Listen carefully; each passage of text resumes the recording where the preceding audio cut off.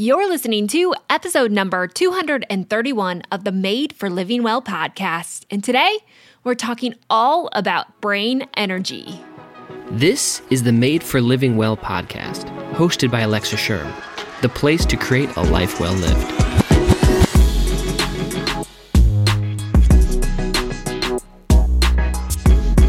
Welcome back to this podcast. As always, my name's Alexa, and I'm so glad you're here at the Made for Living Well podcast, which is exactly what I believe, that you were purposed in health for health, and that health is already inside of you. And here at the podcast, I want to teach you how to live that out, so you don't have to go another day in your life searching for health, but you can live in health. Now, today on the show, we do have a special guest, and I'm excited to bring this guest on to talk about energy in the body. And not just energy in the body, but we're specifically going to get into brain energy and how to energize your brain so that you can feel energized throughout your entire body. Today's guest is Dr. Doug Pucci. Dr. Pucci has been a board-certified practicing natural healthcare provider for over 20 years. He has multiple degrees and focuses, including that in neurology and also energy movement in the body. In his practice, he provides comprehensive testing for health biomarkers, advanced discovery in brain-body well-being, with personalized nutrition for a diversity of people and symptoms. Dr. Pucci is truly on a mission to help people get to the root cause of their health problems, not just Band-Aid approach the system. So I'm excited to have him on. Like I said, we're going to be diving into mitochondria and energy, and specifically how to amplify the energy inside your brain, because it is the number one user of energy in your body. Now, if you want to learn more about Dr. Doug Pucci, I would recommend you head on over to his website, drdougpucci.com, and that's DRDOUGPUCCI.com. If you can't find it, I'll link it up in the show notes, so make sure you head on over there at the Living Well and check out my 8 ways to increase your brain energy inside of your body, and it goes along with today's episode. So today we're going to dive into why it needs to happen, why it's important, and over at the Living Well, I give you some specific pointers and realistic steps to help you take things to the next level. Now, before we get started and into the interview, I also want to remind you there's all kinds of good stuff over at the Living Well, including a free energy quiz. Now, the purpose of this energy quiz is to help you understand, are you functioning with enough energy, or is your body in desperate need of that? And whatever level you fall in, I give all kinds of help to help push you forward into an energized state, what I call thriving. That is truly my mission in life, is to help you live with health and thrive inside of it. So head on over to thelivingwell.com, check out that free energy quiz. All the information inside is completely free, and it's 100% worth it. And if you have time, leave me a message on what your results showed, because I would love to know and to help you along in the process. Again, head on over to thelivingwell.com to check that out. And one last announcement before we go.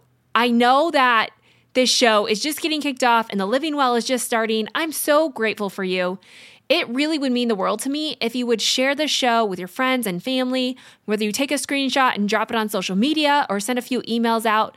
Having or telling other people to listen to the show is really the lifeblood of how this grows and how other people hear about it. So, like I said, it would mean the world to me, especially as we're building up the Living Well and really making its name stand and a foundational place to understand health, not just to do more things, but to unleash it in your mind, body, and soul. I have a lot of good things left in store this year, and a special series happening on the podcast this summer all about sexual health. Yes, we're going there. And I even giggled like a middle schooler, but we are going there, and it's going to be so good. So stay tuned for that. But for now, let's get right to the show with Dr. Doug Pucci. Welcome to the show, Dr. Pucci. I am so glad that you are on, and you're going to come on and explain a topic that we've been rolling with for a while, and that is energy movement. And we're specifically going to talk about energy in the cells and really getting to these root cause of a lot of the symptoms so many people face. So thank you so much for being here. Well, thank you so much for having me on, Alexa. Yeah. So first of all, I just want you to tell us how you got into this field and why you took an integrative approach to medicine. Oh, okay, great. Yeah, like how much time do we have? Yeah, the short, my wife is always like, make it shorter. Yeah. Yeah, I mean, the short of the long answer is I'm actually in practice 30 years. I began as a chiropractor, but what it was in my first 10 years of chiropractic, I was helping people. I was a little frustrated, though, with the fact that I wasn't helping everyone that I thought I should be helping. The short of it is that I realized that there were so many people that I was seeing that had underlying metabolic problems. They had Mm. hormone imbalances, they had blood sugar issues, they had gut issues and infections and dysbiosis. And unless I was really addressing these underlying factors that was affecting energy on so many different levels, is that they didn't have the resiliency to even be well served through chiropractic. So I was forced really to go back to school. And I began my journey first in brain, what is called functional neurology, and understanding how much energy the brain uses is that I definitely needed to get reschooled and learn more about functional medicine. And that really pushed me into that. And I began my functional medicine journey probably now, I started about 15 years ago, and I've been kind of all in over the last 12 years, just rooted into functional medicine Mm. as my primary practice. That's where I'm at today. And it keeps Yeah. evolving, it keeps growing because, in the world of functional medicine, just through research and the science that's going on with genetics and whatnot, it's constantly evolving. And so, things that we knew even 5 years ago about the immune system related to autoimmunity has been turned a little bit upside down. And there's different approaches and strategies. So you have to be continuously learned and staying up with the research to be able to offer to people the best solutions. Yeah. Yeah. And it has Yeah. changed. And you've been through, I mean, you have so many different paths that you've taken, but like Yeah. you Yeah. said, they all kind of come to this integrative approach. And, Yep. I think so much of health has been segmented into systems. And while that can provide benefit in some areas, I still feel like we have to look at the body as a whole unit and Hmm. see how we're working together. And I think that's the power of understanding energy movement. What is your take on, getting people to see outside of their systems, to see outside of their symptoms, even to really get into that root cause? Yeah, I mean that's always like the strategy, I guess, right? Through all of our education, is to help people to kind of see their symptoms, their signs, the direction of their lives differently. Like I always tell people, like in medicine, and there's a place for medicine certainly, but I call it there's a lot of ologists. Mm, Right, you have a yeah. gut problem, you see a Yeah. gastroenterologist. You have a heart problem, you see a cardiologist. Bladder problem, is a urologist. A lot of ologists, and they have one department, and they see one thing. Um, but really, what their goal is through their testing, through their analysis, is to rule out pathology, to Mm, rule out a disease process. That's why so often you'll hear, at least I hear from people, is that they have a litany of symptoms. They're seeing doctors, and doctors can't find anything wrong with them mhm. because they're simply looking for disease. And then they wind up, of course, as you know, they wind up going to the internet and they're Googling all their symptoms, which makes them a nervous wreck. And they're Yeah. trying to learn things that way. But really, fundamentally, as we're understanding is that, all these systems, not that we're learning, but we understand is that, all the various systems, your cardiovascular system, your nervous system, your endocrine system, hormone systems are all connected. They're all interrelated. And as a functional doctor, what we're really looking for is the underlying root cause of their symptomatology and their signs.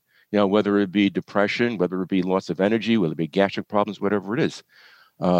It's just like a simple example I give to when I talk to people is you take blood pressure, for example. In the medical world, right, you have high blood pressure, you put on blood pressure medication.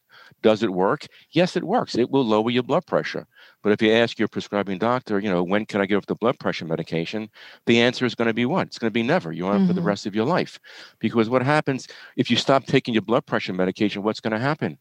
The blood pressure is going to go right back up. Yeah. Because the point is simply is right is that the blood pressure medication is not addressing the real cause of why you have high blood pressure.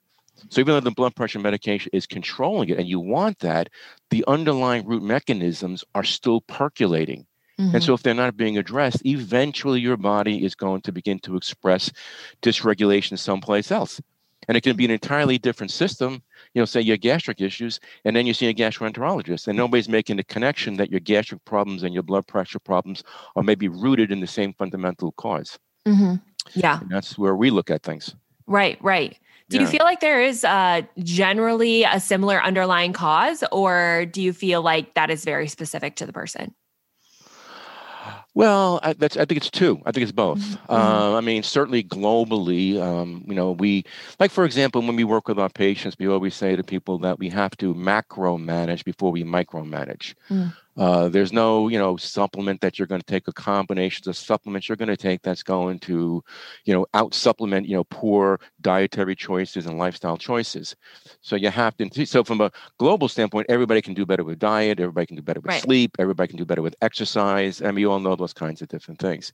Where things do get individualized, and it is personalized medicine, is where you start getting into that. And maybe you do some of the, many functional lab testings that are there. So when you run a functional test on, let's say, the GI situation, one person may need to take a strategy that's completely different than somebody else. Same goes for hormones. Same goes for, just about everything. So it's a combination of both. Yeah. That really makes sense. Yeah. At the external value, the big picture is it's very similar, but when you get personalized, it does change. It's personalized. And even for myself, I mean, there were things that I do today that I didn't do 2-3 years ago. I got to keep tweaking things all along. I run functional lab tests on myself kind of consistently. And even though I live a pretty healthy lifestyle, there's always things I could tweak and get better at. And so I'm constantly kind of navigating and kind of redirecting the sails of my ship a little bit, right? And trying to head on into a better course of direction. Yeah. That really makes sense. So we've been talking about energy here on the podcast for quite some time. And I just would love to get your take on energy in the body. And specifically when you get into the neurology side, as you mentioned, you worked with energy in the brain. What are some of those fascinating points that you think is really important for the average person to know and pay attention to when it comes to energy movement inside the body? Well, if you're talking, when you say brain, I think that's an important thing. I think that's quite overlooked, unfortunately, until it gets into the very late stages of when people have dementia. But early on is that so many people have signs and symptoms of a fatigued or low energy brain. Like, people think of energy as just like, oh, I'm just tired through the day. I don't have the same energy I had last year. I don't recover from my exercise. And that's all very, very, very true. But they don't think about signs of brain. Very clearly, it's like if a person is saying, I read a book and I just can't seem to get past 2 pages, and I got to put the book down. I'm losing my concentration. I can't remember what I'm reading. Those are signs of what we call poor energy or poor endurance. That's one of the classic signs that we see when we test people. A simple example, I'm just kind of getting to, if I test a person neurologically, I might just have them do what was called a pursuit, just following my finger with their eyes back and forth for several 10-fold, 15 times. And you might see them doing it pretty good for the first 3. Then all of a sudden it starts to get really sloppy. That's an indication of poor energy in the brain. I often ask people, when you think about energy, I give them a choice, which organ or which system is the greatest consumer of energy? Is it your heart, the cardiovascular system? Is it the digestive system? Or is it the neurological system? And most people would probably guess it's the heart. But the reality is it's actually your brain. Your brain consumes 20 times more energy than any other organ in the body. It's extremely greedy. And if it's not getting enough energy, it's going to rob energy from other parts of the system. So by time, lots of times we see global energy. We're just kind of fatigued and dragging through the day. Women are trying to get through the day, and they're just struggling, tired when they wake up. And no one's really giving consideration to, is it really the brain that's zapping it? And that's kind of what we see. So what are some things so you're saying there's times when the brain unnecessarily takes more energy than it needs, fatiguing other parts of the body? Or is it the other parts of the body are fatiguing the energy level so your brain doesn't have as much energy as it needs? Well, it's both, but I'm saying is that the brain is the largest consumer. Your brain is your greatest asset. Your brain regulates and runs the whole show. Right. And we know what it's like when we have brain fog, right? And that's a sign of a tired brain. Simply put, I have brain fog. It's a tired brain. But because the brain is such a consumer of energy, and literally it runs the show, it keeps you alive and ticking. Your heart doesn't pump without your brain's input, right? Is if the brain is not getting sufficient energy, it will pull and rob energy from other systems to keep the brain ticking. Right? Yeah. So it can pull energy from your gastrointestinal system, and you don't digest food as readily. It can pull energy from your liver's detoxification, and you can't detoxify as readily. Mm. It's really more of a survival mechanism. Mm-hmm. Yeah. So is low brain energy, would you say, a root cause of mental illness? Obviously, you talked about dementia. Yeah, I would. I think it's a good segue. I think it's really important to kind of go there. It's like, mental disease today is, and for good reason, is certainly coming into light, right? It's being talked about openly, and it's a really good thing that finally it's coming into light. And it is interesting that we're seeing a shift in a model of approach of mental disease like depression and bipolar and schizophrenia, but using depression, which affects so many people, young, middle-aged, old people alike, right? Regardless of race or age or, anything. The model used to be, right, that it was a chemical imbalance. Yeah. Simply chemical. And then the treatment would be what? A chemical intervention, give you a chemical drug to kind of fool or manipulate your brain chemistry to give you an effect. And it would have an effect, but it also has a lot of side effects. And oftentimes it doesn't last really long, and you're constantly playing the merry-go-round of switching from one medication to another medication. But what's really coming to light today, and thankfully scientists and even psychiatrists are starting to open up to this, is what we call an energy deprivation. Mostly what is an inflammatory response. So we're really looking at mental disease as an inflammatory response in the brain, meaning the brain is inflamed. And when it's inflamed, it's going to lose energy. So there is a principle or a theory, I wouldn't even call it a theory, it's more of a principle, which is known as the mitochondrial component of depression, or the mitochondrial component of mental disease. Or even the mitochondrial component to aging. So if I go on that a little bit, if for your audience, I don't know if they've heard of the mitochondria, but inside of every cell of your body is your DNA. Your nucleus carries your DNA, and your DNA is carrying your genes, which transcribes and says what protein should they make. Should I be a heart muscle? Should I be a retinal cell of the eye? What should I be? But in order for your DNA to do that, to make a protein, it needs energy. So when we think about energy, people experience it globally, right? Just tired through the day and so on and so forth, right? Don't have the same stamina. But really it's really happening at a cellular level. The cells of your body don't have sufficient energy. And what's inside of your cells are these organelles, which are called mitochondria. They're often referred to as the battery or the power plant, but it's the energy factory. That is where the cells make energy. Some cells of your body, maybe have like 10, 20, 30 of those mitochondria packed in there. Other organs like your heart, your muscles, and the brain cells called neurons literally have thousands of mitochondria tightly packed in there, because those cells of those organs are highly demanding of energy production. But when, we just know that, unfortunately, as we age, if you get after the age of 20, literally every decade of life, we lose about 10% of our mitochondria. That's just averaging. So these theories of depression, these theories of anti-aging it's the loss of mitochondria. So there are some components of losing mitochondria that are because of age, but we now know that we can actually slow down the loss of mitochondria. We can actually drive and create new mitochondria. So then therefore we can actually reverse aging. Back to the depression and mental disease things, that the scientists are beginning to understand that mental disease is really more of an energy deprivation problem of the brain. So just, maybe I'm going too far into this, but we know, for example, depression resides in the left frontal area of the brain called the prefrontal cortex. So if you kind of tap the left forehead, that's your frontal cortex. And it's when the neurons, called the brain cells, called neurons, do not have enough energy, they are not firing. So it's called an under or hypofiring of that area. And that is a classic sign of depression. So a lot of the treatments in trying to remedy depression is how do we improve the firing of those neurons in that part of the brain? And so from my background, because I have some of my background in functional neurology, if I started to do things to fire the frontal lobes, and that could be through eye movements and finger touching movements and just some sensor inputs to that brain, But if I didn't address the why they have low energy, then the neurological exercises were not helping. In fact, they might even make them worse.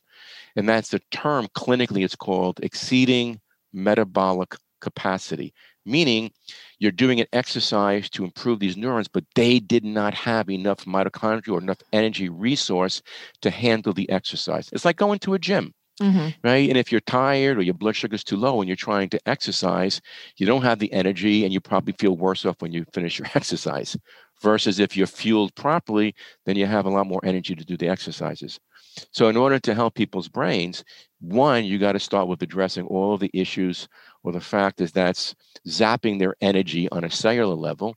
And as you start to improve that, then you can come in and start giving them targeted exercises to start to fire to those regions of the brain to improve how that area functions. And you start to get improvements in their depression or their moods or their bipolar and all those kinds of different things. Pretty cool. Really. Yeah, it really is. But like you said, it's like that twofold approach of, we can't just do one thing without missing that energy component, which is really foundational. And I think I think a confusing topic is that we've quantified energy and input based on almost a calorie focus, getting us into macronutrients. But there's a lot of other modes of energy inside the body. But can you just talk specifically about that? Like where are the mitochondria getting the energy? How's that movement through the body? And what other sources of energy are there outside of food? Well, outside of food, certainly so the mitochondria, like the way I explain it to people in the office and people I work with virtually to help them grasp the concept of this, right, is your mitochondria obviously are inside of your cells, right? And so you got to be able to get nutrients inside the mitochondria. If I can make this clear for you, right, is the cells themselves it's like a wall. The wall of a cell called the membrane is made up of two layers of fats. So the first thing we know is that when we hear a lot about essential fatty acids, or maybe people are more familiar with things like what they call omega-3s and omega-6s, they're essential, meaning you have to get them from your food source. Your body doesn't make it. But these membranes are made up of these essential fatty acids. And so if we don't have appropriate amounts of these fats, then you're not feeding the membrane.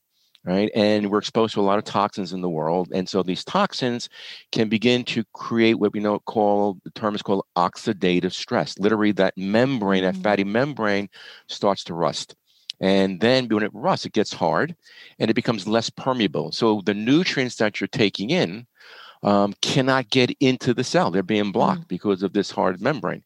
And the mitochondria, also, as it's manufacturing through a process called the Krebs cycle, is producing energy molecules. And as it makes these molecules, it's creating some waste, which are just called reactive species. And your body has to quench those and get them out.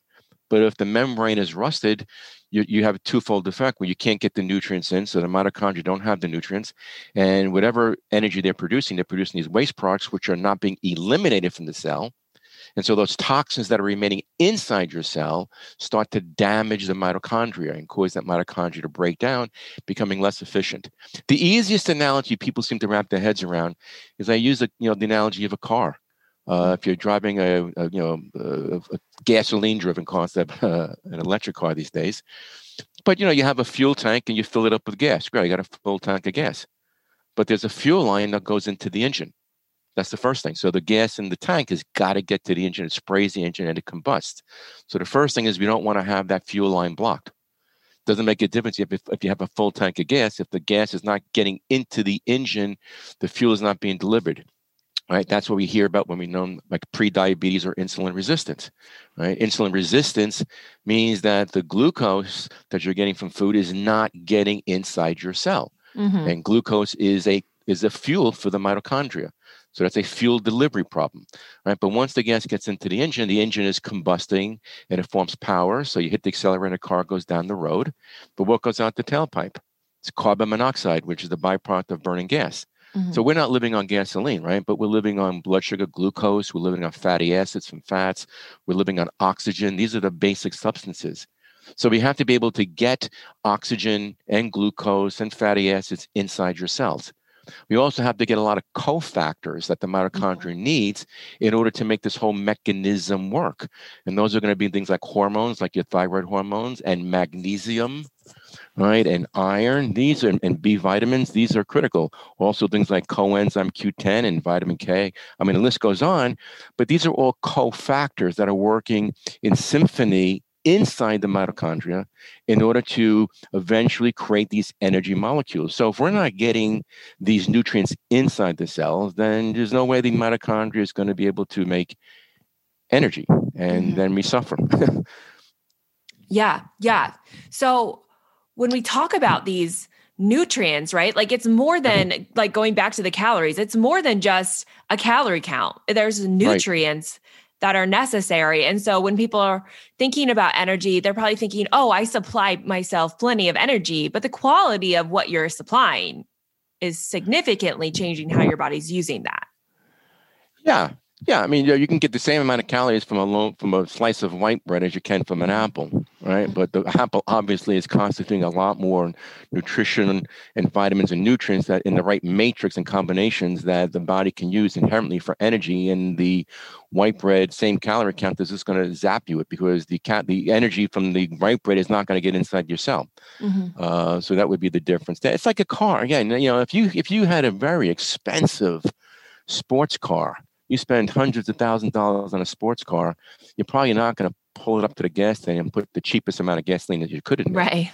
Right? Because, it knows it needs high octane fuel to get the performance out of it. Right? Yeah. Unfortunately, as human beings, we put more attention and we spend more money on the cars and taking care of our cars than we do our own health and well-being. Yeah. So there's some statistics coming out, that are stating that the emotional energy toll on the body is significant. And I think that there's a lot of other sources of energy or energy depleters that we come in contact to. What is that emotional role on our mitochondria?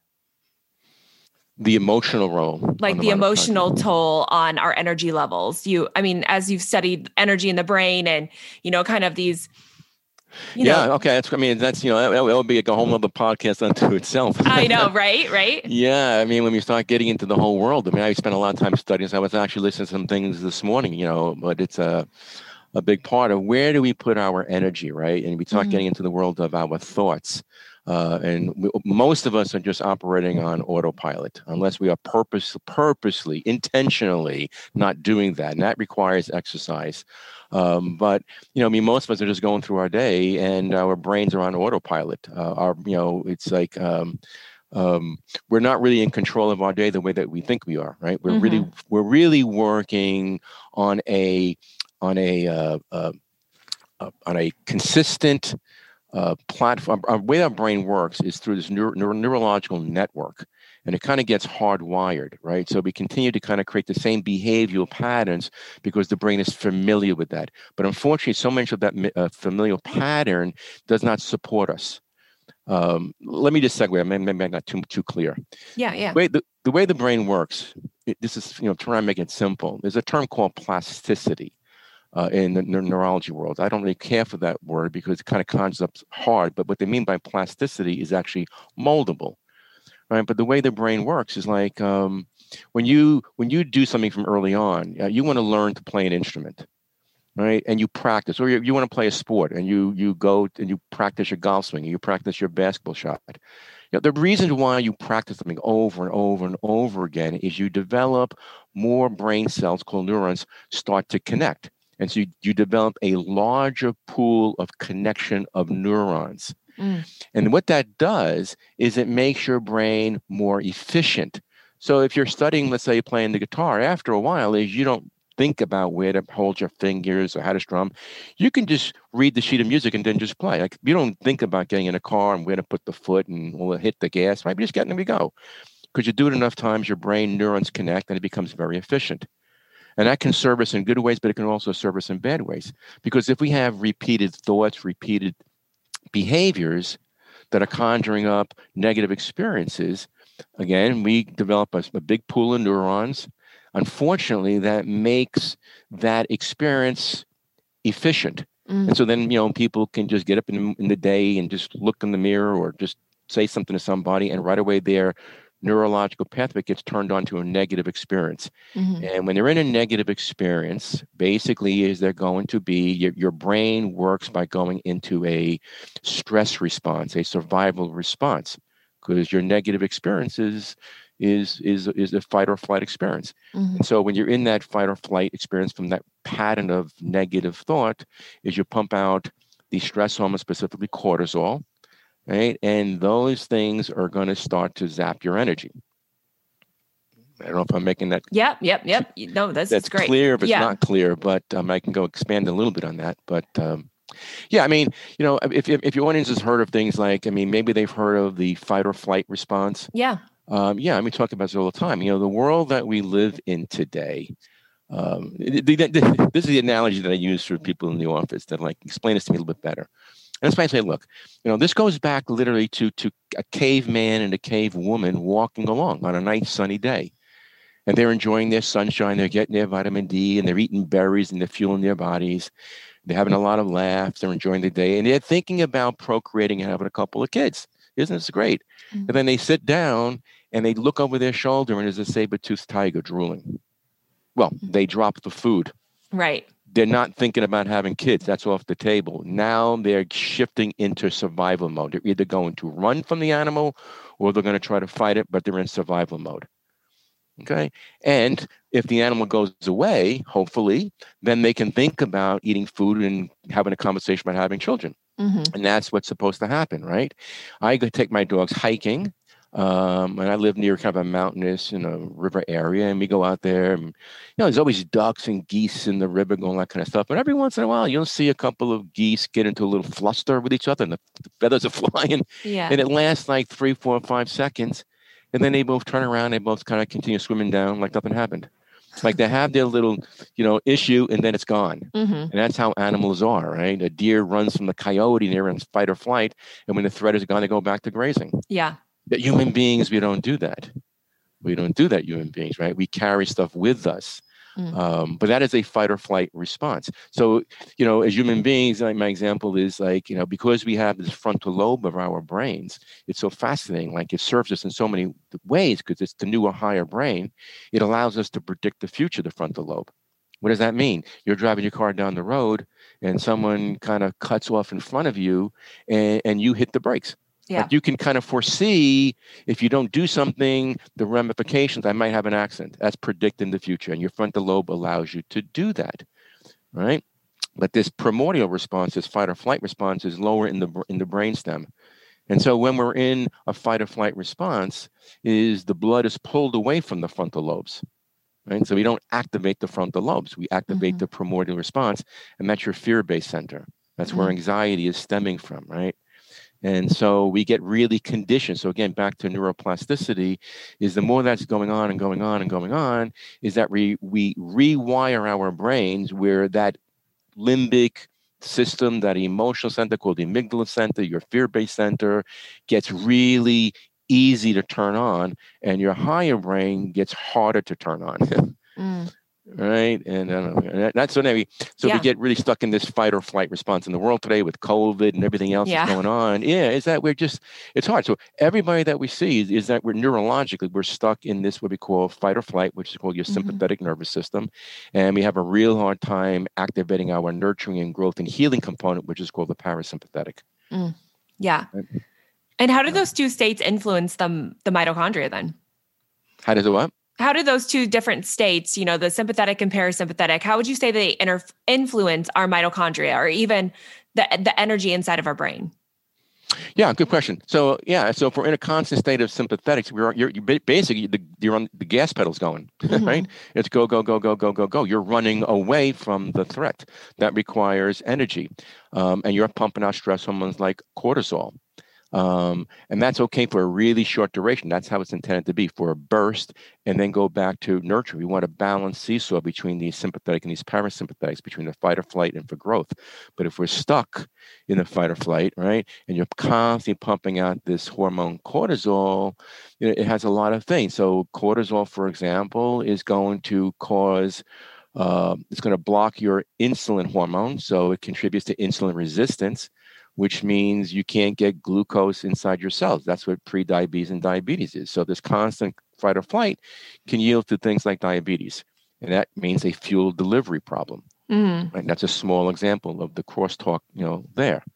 But again, the constant cortisol is also going to cause damage, and it's going to lead to more of that oxidative stress factor. The other thing that happens inherently when people are under chronic stress is, what do? They change their eating habits, right? They get into what we call stress response eating or emotional eating. What they might call comfort food. So they start turning back more towards starchy foods and things, and they wind up getting caught now in this vicious cycle of being sugar burners. Right? One thing leads to another.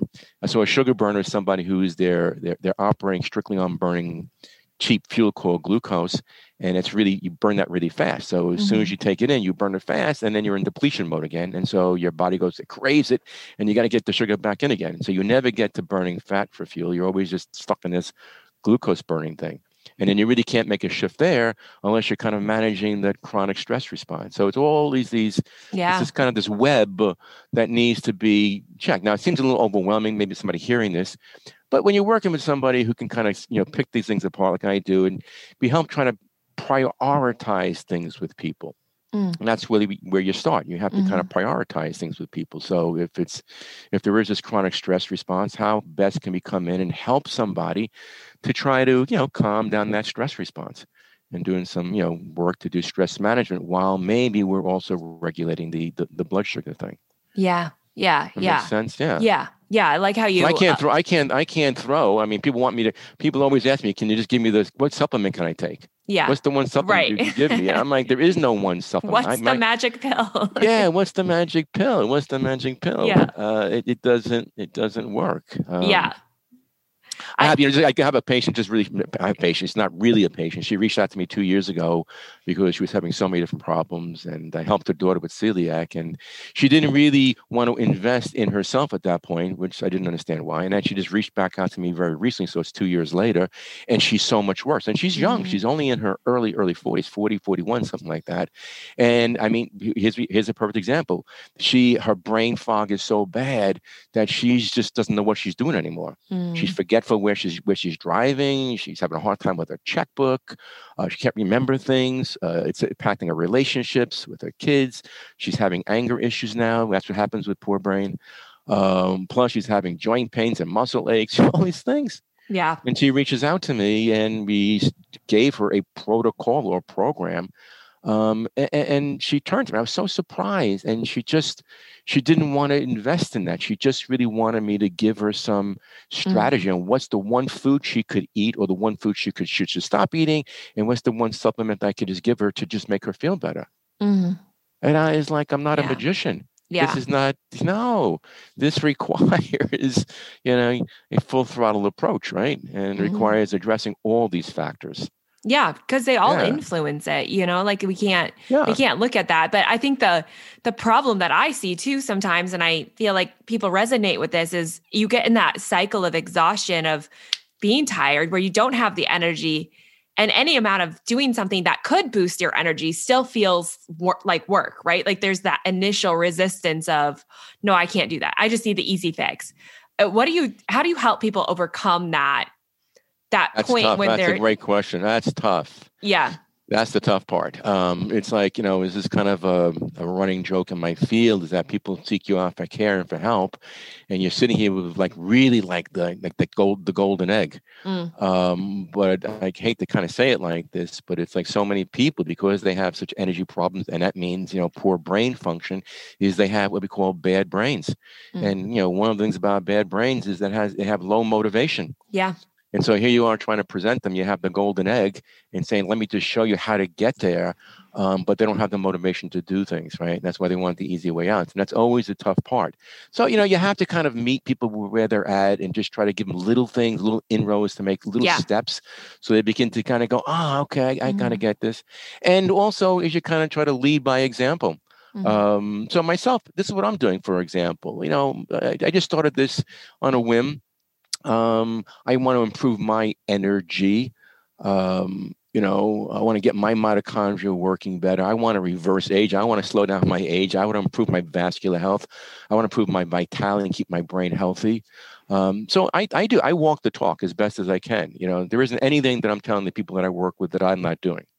I don't stand by that. Yeah. But I just started a little personal challenge. Just started. So starting March 1st, I decided I was going to get up in the day, and before I really get my day started, I'm spending like about 10, 15 minutes, and I do 5 rounds of high intensity cardio. Mm-hmm. Okay, whether it's like, burpees or running in place, or whatever the heck I need to do, I mix it up a little bit. It's like I do 30 seconds, high intensity, get my breath, 30 seconds, high intensity, take my breath. I do 5 rounds of that. And then my goal is I do 100 push-ups. And I might break that down into 4 sets of 25 or whatever I feel like doing it. And my commitment to myself is I'm going to do that every single day for 30 straight days and see where I'm at. And I did it this morning. What's today? The 12th. Mm-hmm. So today was day 12. And I'm glad I've stuck with it. But we have to kind of push ourselves a little bit and challenge ourselves a little bit. And sometimes I find that it's really the best way to challenge is to do it with groups. Yeah. Right. Yeah, like we're starting we're starting a program next Monday, and we're actually calling it a 5-day energy challenge. And we're trying to get, our patients and friends of our patients and get a gathering of people through Facebook and just, take them through a tutorial.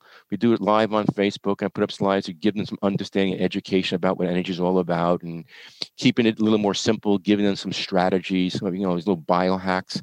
So that every day they have a little something they can challenge themselves on. Well, I'm kind of focusing on the big picture, right? Mm-hmm. But that's, and you do it in a group community. So when everybody's doing things in a group community is always greater success, right? Yeah. Oh yeah, for sure. Yeah.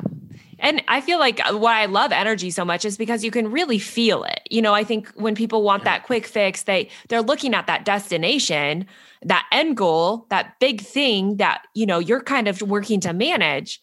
But there is a level if we just come to do the little things and we start to experience that and understand that energy flow in our body, we can feel that. We can feel when we have more energy and when we're feeling more tired.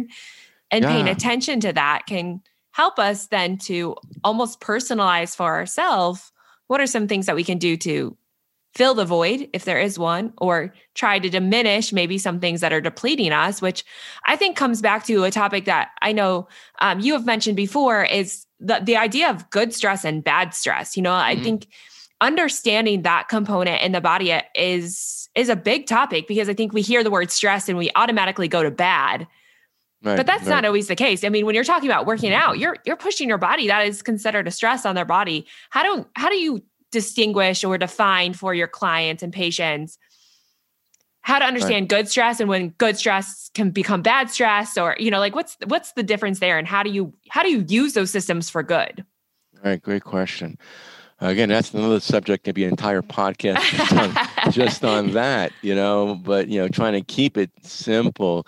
I think most people kind of have some common sense about this, but stress is gotten a bad rap, and certainly stress is debilitating. But, stress is also good. Bad stress typically is stress where we really have no control over it. Example of that is COVID. COVID is one of those things that, it's just there, earlier on, we don't know about work, the economy. We don't know if we're going to get infected, not get infected. What happens if we get infected? We have no control over it. And that's bad stress. That's an exaggerated example. Physiologically, if a person has blood sugar dysregulation, if their blood sugar is too high, which we call insulin resistance, which I said before, which we call prediabetes or advanced cases diabetes, you're not getting glucose inside your cell. Physiologically, that's a stress because your mitochondria, your cells don't have the fuel to make energy. Or if your blood sugar was too low, hypoglycemic states, your gas tank is empty. Either way, low or high blood sugar is bad. It's a physiological stress to the body.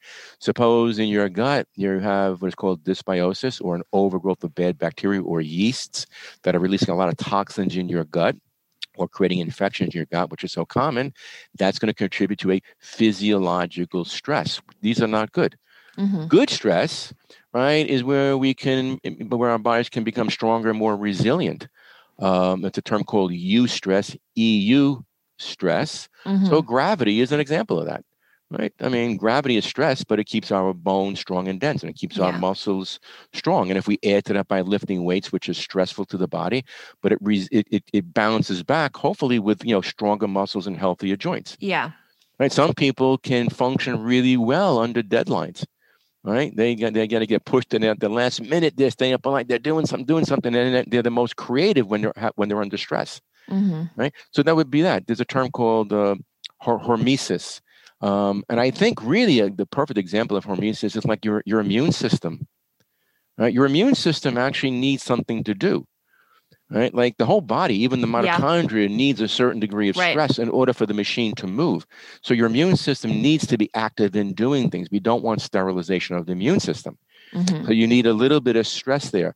A very simple example of this is if you use COVID as an example, right? I'm not getting to the politics. I'm just saying whether you are going to actively get the infection, or you decide to get the vaccination, you're kind of working in a similar premise, right? If you get the vaccination, the intention of the vaccination is to activate your immune system, the part of the immune system that produces antibodies.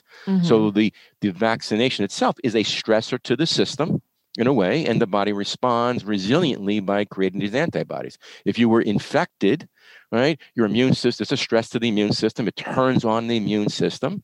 Right? And maybe it zaps your energy a little bit in order to manufacture antibodies so it fights it. And when you get over it, now you have a memory of that infection and you have resilience going forward. So that's an example of good stress. It's always seeking, balance.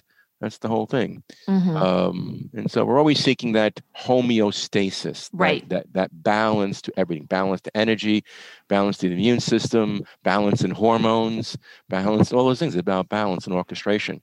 Yeah. So most of the people that we're seeing, they literally are out of balance. They're out of their immune systems are out of balance. Their hormones are out of balance. Their gut environment is out of balance.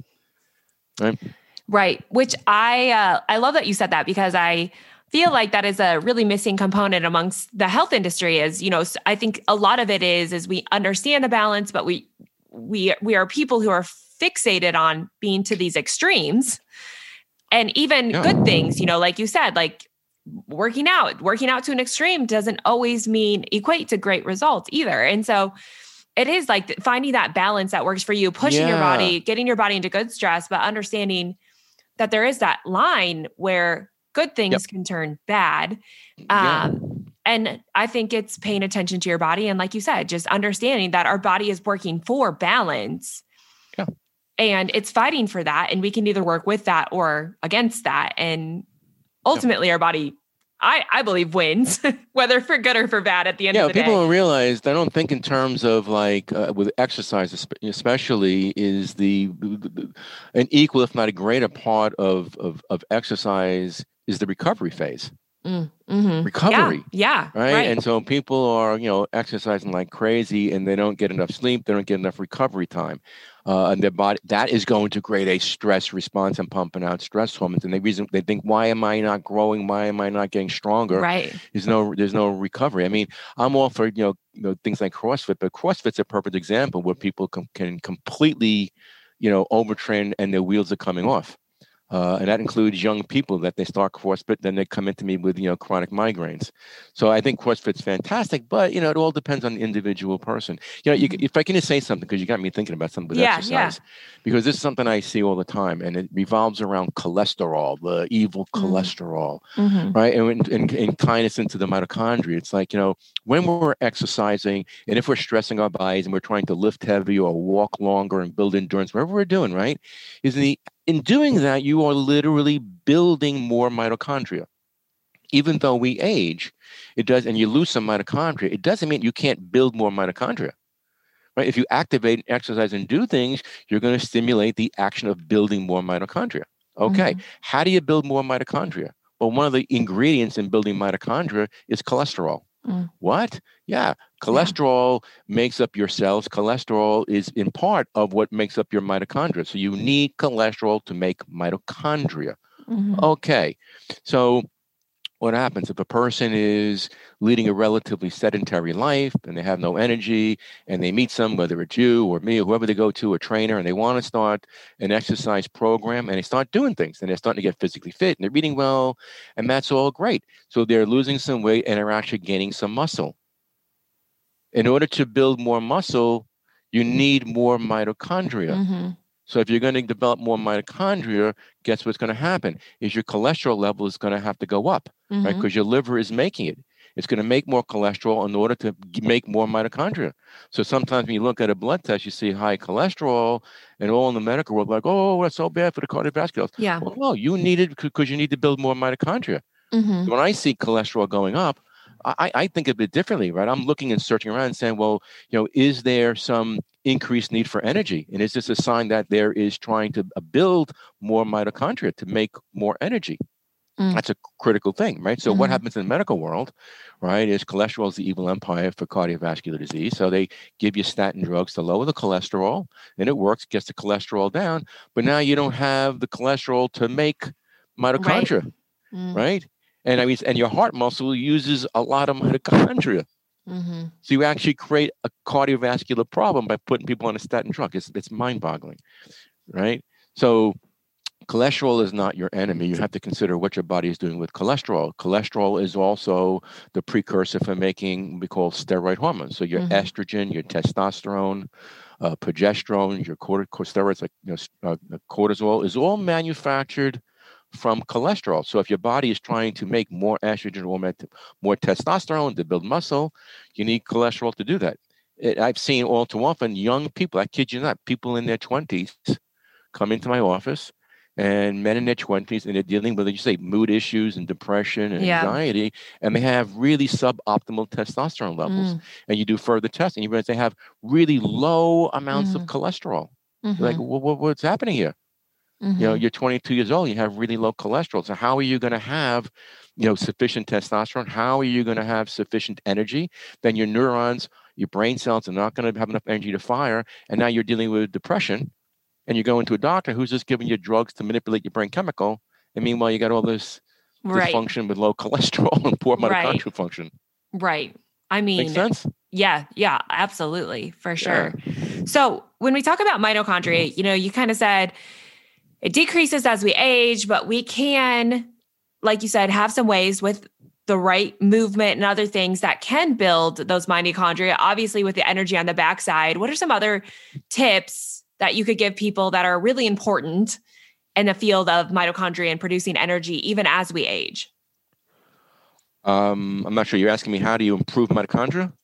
How do you build more as our body works to produce less? So your body, what happens, your body has, this goes back to just, the beginning of time. The body by nature wants to conserve energy. That's its inherent nature, because really the conservation of energy is survival based. We live in modern times. Right. But if you didn't live in modern times, you never knew from day to day where your food source was coming from, and you never knew from day to day whether you were going to survive or not, from threats.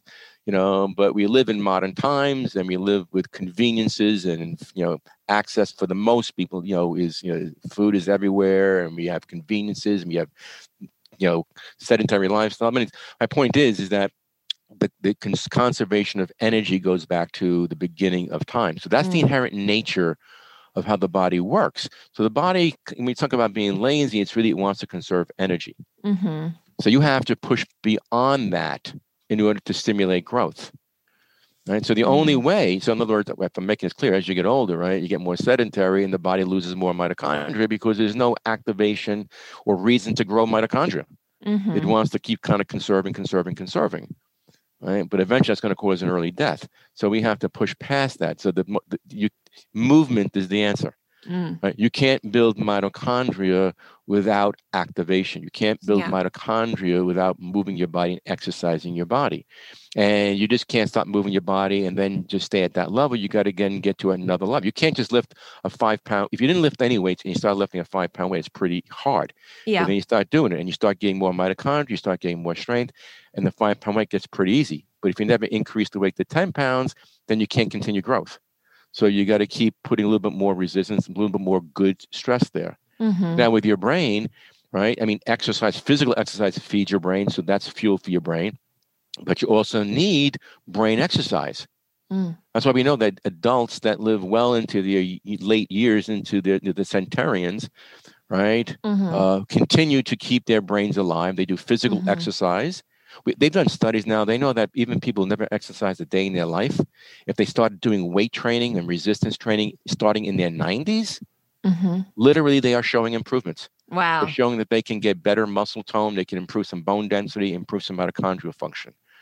Right? It's never too late to start. But even mentally, it's like, you want to do mental stuff. If you're doing the same things day in and day out, and like you're almost numb, right? You're not exercising your brain. So if people decide to do something different, doing crossword puzzles, or just like, you just drive a different direction, you take a different route to the office, right? Or you just do things that are just different to stimulate your brain.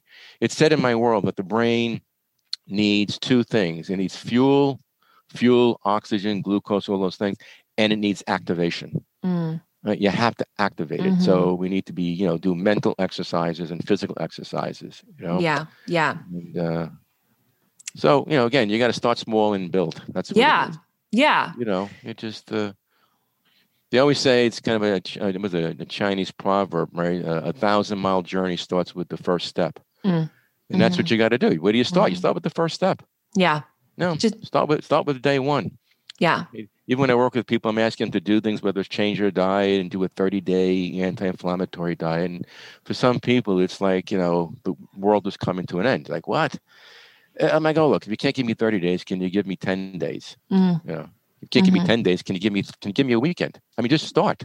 Yeah, right. Then just start doing things and build some momentum, right? The big thing, I think I'm talking so much, but even with exercise, what's more critical is consistency. Anything we do is consistency, right? You're better off doing something, 15, 20 minutes every day than doing, 2 hours, twice a week on the weekend. Your body likes routine, like your brain works on circadian rhythms. And so consistency is way more impactful and beneficial than just trying to, not that you can't get out there and jump around and do tennis and whatever you want to do for 2 hours on a weekend. I'm just saying, but you just can't say Monday through Friday is a couch potato and then Saturday and Sunday I'm a gym rat. That your brain doesn't like that, and you're not going to get the results that you're looking for. And it can actually be negative in the cardiovascular system. Yeah. Right? Yeah. So Wow. Consistency is the key thing there. You know how many heart attacks happen on a golf course? I kid you not. I kid you not, because you have really overweight people that are not doing much, that have problems with their blood sugar. They got, their hormones are messed up. They have bad guts, right? They got all that visceral fat, and they get out there and they're driving around their carts. I mean, I like golf, but they're driving around their carts, but then they get up to the tee and they take this humongous swing to try to drive the ball 300 yards. And that burst of exertion just causes their heart to collapse. Wow. Right? They were walking time bombs. Yeah, right. They were walking time bombs, but it's those bursts of energy. Right? So we want that slow, consistent. Yeah. Boom, boom, boom. That's what you want. That balance. Yeah. Yeah. This has been a wealth of knowledge. I feel like we could do many other podcasts together and dive into some of these topics more. But the last question is just really like, what is that one last piece of advice you would like the world to know, that you would like people to really take to heart? I'm at this, again, a really long time. And personally, I probably could have thrown in the towel 100 times over the years. But really, what keeps me here and keeps me going back to school and learning and sharing my platform now virtually and stuff like that is getting this message out, because I think it's so impactful. I mean, it's impacted my life, and I want it to impact people's lives. I think really the world is just going to be a happier and better place when people are just have more energy and their brains are working better. They're going to make better decisions, have better relationships, and the world world globally will be a happier and healthier and more engaging place.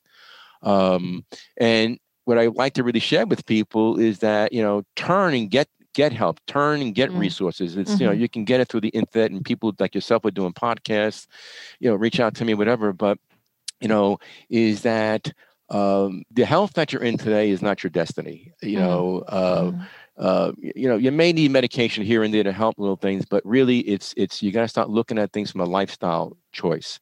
And the earlier you intervene, the better. And this even goes with young kids. Young kids, it's never too early to start, right? And so that's kind of like the message that I like to get out there. Yeah.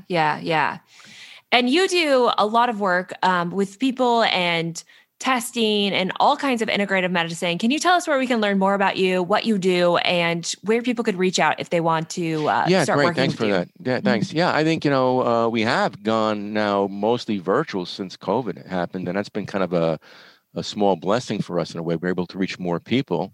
But yeah, I think the easiest thing for people to do is to go to my website, which is getwellnow.com, which is GETWELL with that middle dash hyphen NOW.com. And if you just go there, we have on there a free mini course. It's really great on functional medicine. It takes a little bit of a deeper dive so you can get a better understanding what functional medicine is, the philosophy, the approach, the testing. And really see if a functional medicine approach is the right approach for you. So it's a really good free educational resource. And of course, we also have a Facebook group page, which is pretty interactive, where a lot of people can post questions and stuff. And that's Root Cause Healing. You can just search for that. Perfect. Well, I will make sure and link all of that up in the show notes so that you can find all the information that we're looking for. And I just really thank you so much for being on the show and for the work that you've done, for staying in this, for all the learning that you've done to bring us this knowledge that you have. And now it's just time to go out and take action. So thank you so much for being here. Well, thank you so much for having me on. I appreciate it. I'm sure you enjoyed that podcast just as much as I did. I love talking about energy movement in the body. And as you can tell, I really believe it is the secret to health because it is a very thing that makes sense of everything we encounter and helps you understand not just what you do to your body, but what your body is doing with it. And what your body's doing with what you provide is truly creating the results. Because you can count calories all day and you can do all of this stuff, this perfect equation externally. But at the end of the day, what matters is what's happening on the inside. And understanding that energy level inside of your body can make a world of difference. So if you want to help with your energy, go over to thelivingwell.com and check out that free energy quiz. Coming up very soon, I'm going to be launching an energy fix, which is a short program that's going to teach you how to up-level your energy so that your brain can thrive, so that your entire body can thrive. And it is not as complicated as we make it out to be, but it truly comes from an awareness of how your body is working and what's going to fill it up.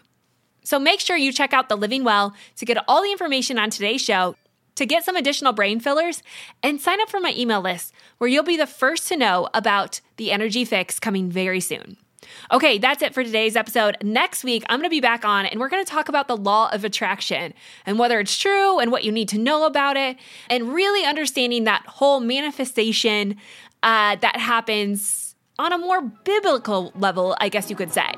So stay tuned for that. We'll be back next week talking more about that.